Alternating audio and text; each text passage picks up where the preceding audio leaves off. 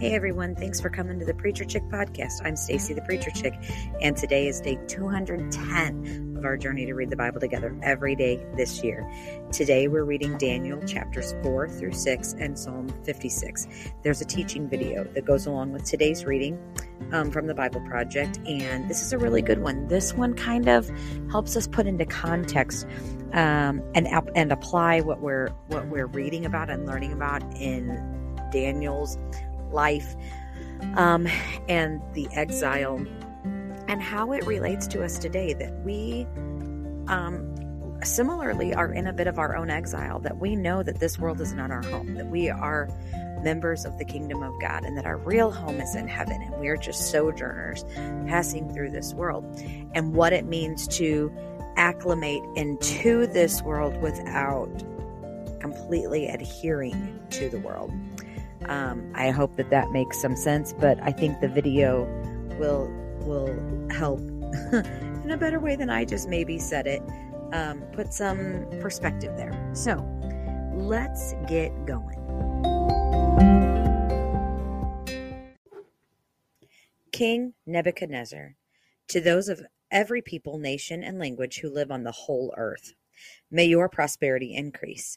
I'm pleased to tell you about the miracles and wonders the Most High God has done for me. How great are his miracles, and how mighty is his wonders. His kingdom is an eternal kingdom, and his dominion is from generation to generation. I, Nebuchadnezzar, was at ease in my house and flourishing in my palace. I had a dream, and it frightened me. While in my bed, the images and visions in my mind alarmed me. So I issued a decree to bring all the wise men of Babylon to me, in order that they might make the dream's interpretations known to me. When the magicians, mediums, Chaldeans, and diviners came in, I told them the dream, but they could not make its interpretation known to me. Finally, Daniel, named Belteshazzar after the name of my God, and a spirit of the holy gods is in him, came before me. I told him a dream.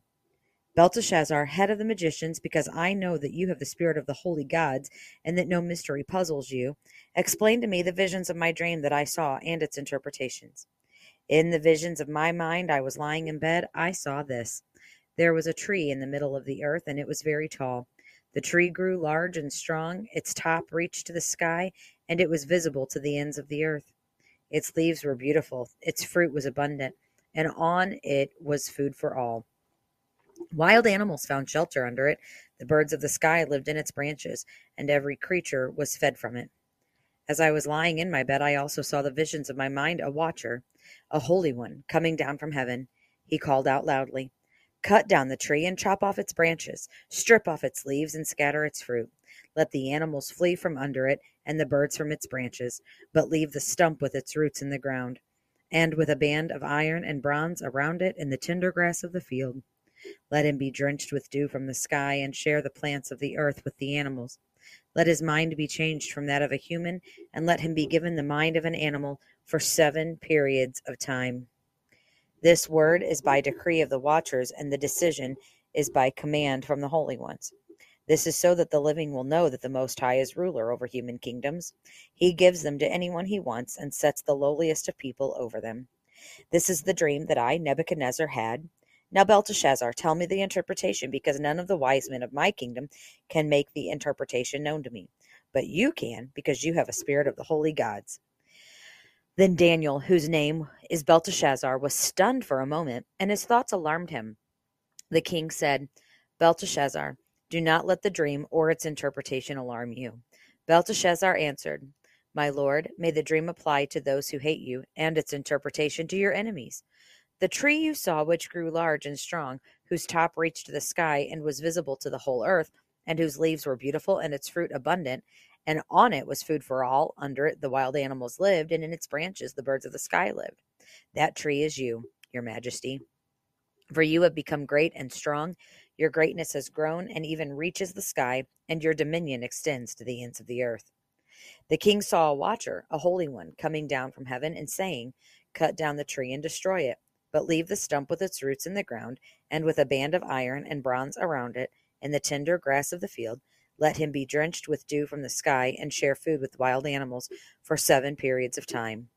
This is the interpretation, your majesty, and this is the decree of the Most High that has been issued against my lord the king. You will be driven away from people to live with wild animals. You will feed on grass like cattle and be drenched with dew from the sky for 7 periods of time until you acknowledge that the Most High is ruler over human kingdoms, and he gives them to anyone he wants. As for the command to leave the tree stump with its roots, your kingdom will be restored to you as soon as you acknowledge that heaven rules. Therefore, my advice may my advice seem good to you, my king. Separate yourself from your sins by doing what is right, and from your injustices by showing mercy to the needy. Perhaps there will be an extension of your prosperity. All this happened to King Nebuchadnezzar at the end of the 12 months as he was walking on the roof of the royal palace in Babylon. The king exclaimed, is this not Babylon the Great, that I have built to be a royal residence by my vast power and for my majestic glory? While the words were still in the king's mouth, a voice came from heaven. King Nebuchadnezzar, to you it is declared that the kingdom has departed from you. You will be driven away from people to live with the wild animals, and you will feed on grass like cattle for 7 periods of time until you acknowledge that the Most High is ruler over human kingdoms, and he gives them to anyone he wants. At that moment, the message against Nebuchadnezzar was fulfilled. He was driven away from people. He ate grass like cattle, and his body was drenched with dew from the sky until his hair grew like eagle's feathers and his nails like bird's claws. I mean, this man, like, Dungon lost his mind. And then because he was not in his right mind, he didn't take care of his body. And so he became like a wild animal. I mean, think even more wild than Tarzan is what is what we're dealing with here. And it was done in an effort to humble this leader. Okay, so let's continue on. But at the end of those days, because you're reading, Nebuchadnezzar's telling the story, he's telling what happened. But at the end of those days, I, Nebuchadnezzar, looked up to heaven, and my sanity returned to me. Then I praised the Most High and honored and glorified him who lives forever. For his dominion is an everlasting dominion, and his kingdom is from generation to generation. All the inhabitants of the earth are counted as nothing, and he does what he wants with the army of heaven and the inhabitants of the earth. There is no one who can block his hand or say to him, "What have you done?" At that time my sanity returned to me, and my majesty and splendor returned to me for the glory of my kingdom. My advisors and my nobles sought me out. I was reestablished over my kingdom, and more greatness came to me. Now I, Nebuchadnezzar, praise, exalt, and glorify the King of heavens because all his works are true and his ways are just.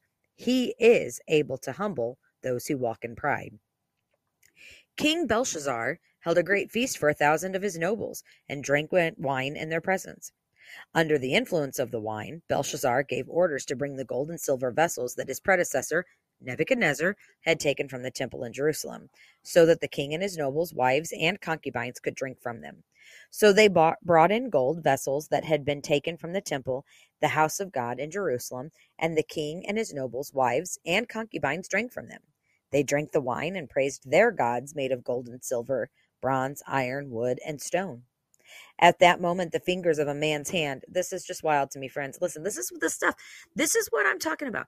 When people say the Bible's boring, they're obviously not reading it because the Bible is not boring. Listen, it says, at that moment, the fingers of a man's hand appeared. Not a human, not an arm, not a hand. The fingers of a man's hand appeared and began writing on the plaster of the king's palace wall next to the lampstand. As the king watched the hand, now we see it's a hand, as the king watched the hand that was writing, his face turned pale, and his thoughts so terrified him that he soiled himself and his knees knocked together.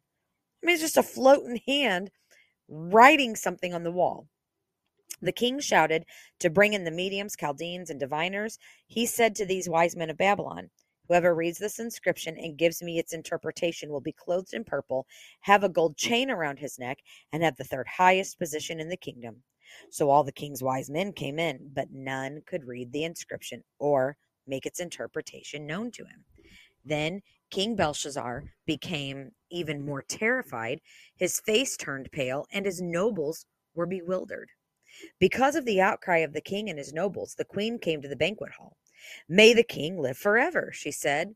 Don't let your thoughts terrify you, or your face be pale. There is a man in your kingdom who has a spirit of the holy gods in him. In the days of your predecessor, he was found to have insight, intelligence, and wisdom like the wisdom of the gods. Your predecessor, King Nebuchadnezzar, appointed him chief of the magicians, mediums, Chaldeans, and diviners.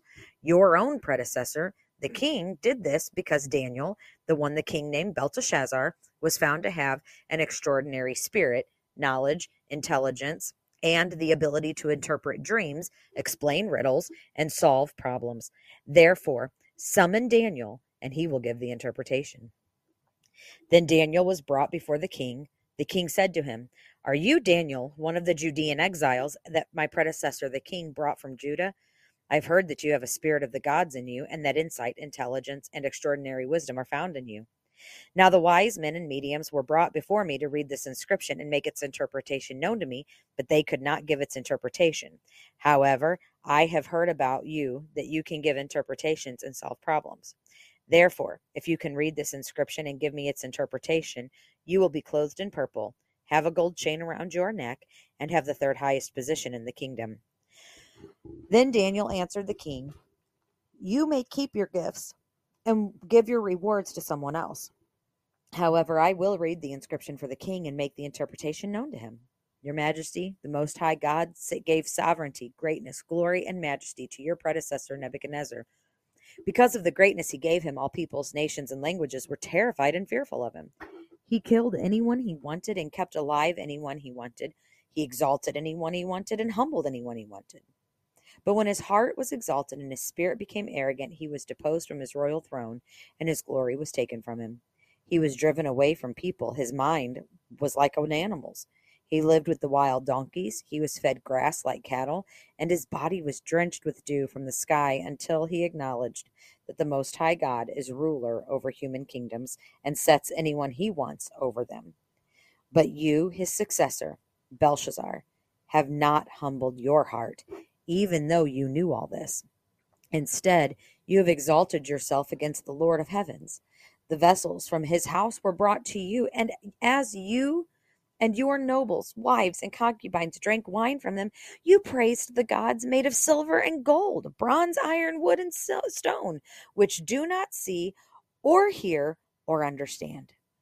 But you have not glorified the God who holds your life breath in his hand and who controls the whole curse of your life. Man, Daniel preaching. That's a whole sermon right there. Therefore he sent the hand, and this writing was inscribed.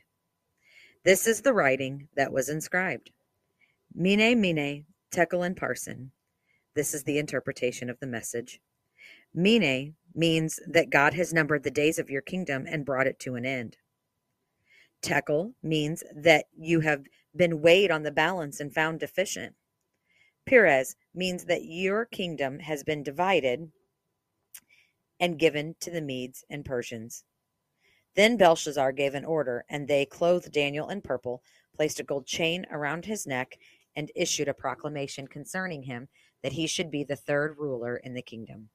That very night, Belshazzar, the king of the Chaldeans, was killed, and Darius the Mede received the kingdom at age of 62. Now, I have to tell you, I am one that likes to listen to the Bible. I read the Bible through in a year all the time. So like we're doing this together and I'm reading it with you, but I'm also reading it on my own at a different pace.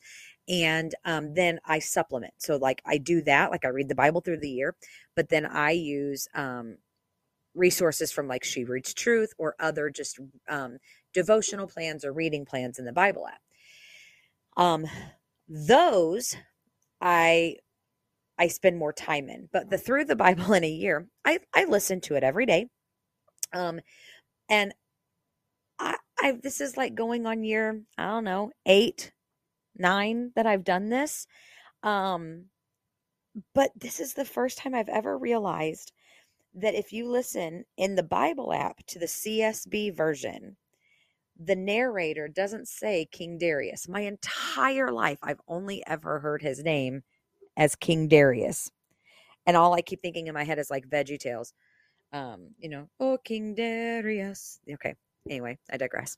But the CSB says King Darius. I'm just curious if anybody's listening that knows. I'm gonna do some research on this, but it like makes me chuckle every time. King Darius. I've always only ever heard him referred to as Darius. Let's keep reading Daniel chapter 6. Darius decided to appoint 120 satraps over the kingdom stationed throughout the realm, and over them 3 administrators, including Daniel. These satraps would be accountable to them so that the king would not be defrauded. Daniel distinguished himself above the administrators and satraps because he had an extraordinary spirit, so the king planned to set him over the whole realm. The administrators and satraps therefore kept trying to find charge against Daniel regarding the kingdom, but they could find no charge or corruption, for he was trustworthy and no negligence or corruption was found in him. That's a life. Then these men said, "We will never find any charge against this Daniel unless we find something against him concerning the law of his God." So the administrators and satraps went together to the king and said to him, "May King Darius live forever. All the administrators of the kingdom, the prefects, satraps, advisors, and governors have agreed that the king should establish an ordinance and enforce an edict that for 30 days, anyone who petitions any god or man except you, the king, will be thrown into the lion's den. Therefore, your majesty establish the edict and sign the document so that, as a law of the Medes and Persians, it is irrevocable and cannot be changed." So King Darius signed the written edict. I mean, Darius obviously has got some pride issues, right? That he would just do this, but also Daniel, there was nothing in him that they could find to charge against him, and they had to make stuff up. They had to lie because Daniel wouldn't have been in agreement with this, but they go to the king and say, "Oh, we're all in agreement and this is what you should do."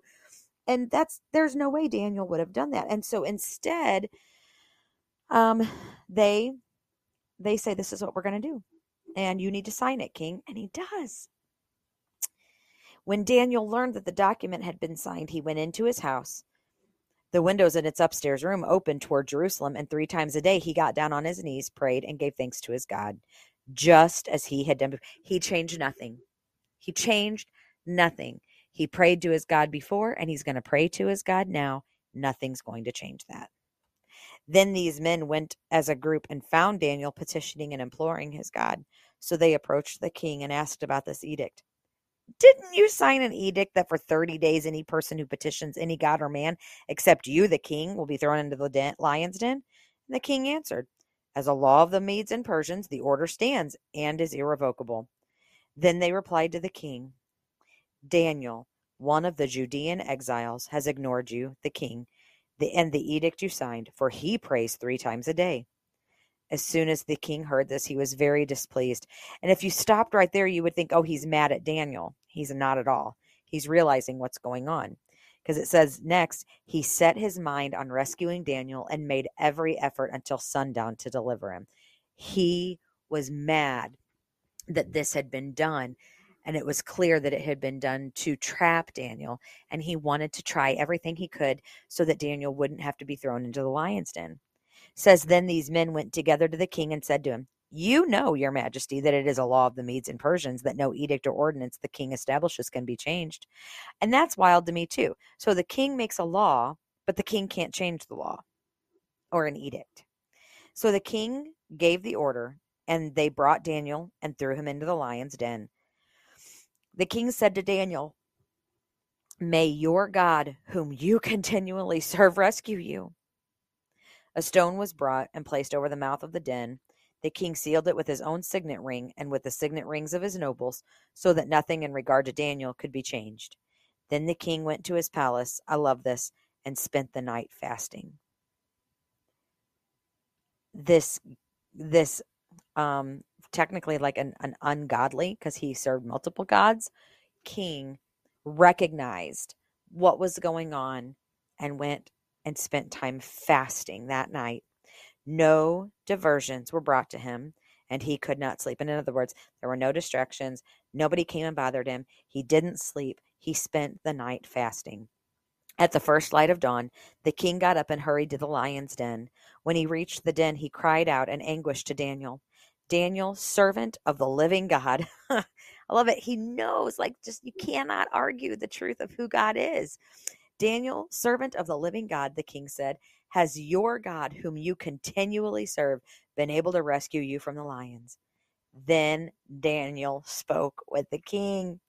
May the king live forever. My God sent his angel and shut the lions' mouths, and they have not harmed me. For I was found innocent before him, and also before you, your majesty. I've not done harm. The king was overjoyed and gave orders to take Daniel out of the den. And when Daniel was brought up from the den, he was found to be unharmed, for he trusted in his God. That excites me. Like, it makes me emotional.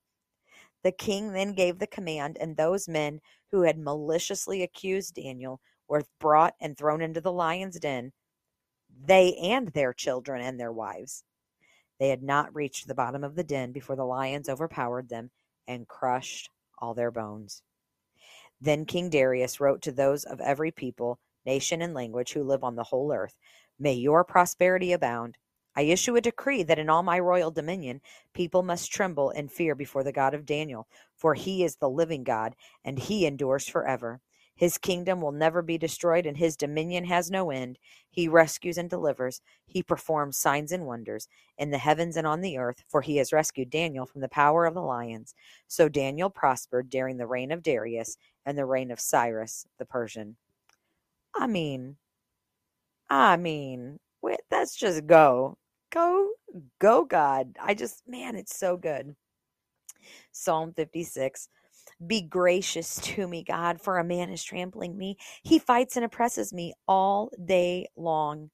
My adversaries trample me all day, for many arrogantly fight against me. When I am afraid, I will trust in you. In God, whose word I praise, in God I trust, I will not be afraid. What can mere mortals do to me?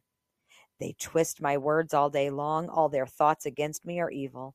They stir up strife. They lurk.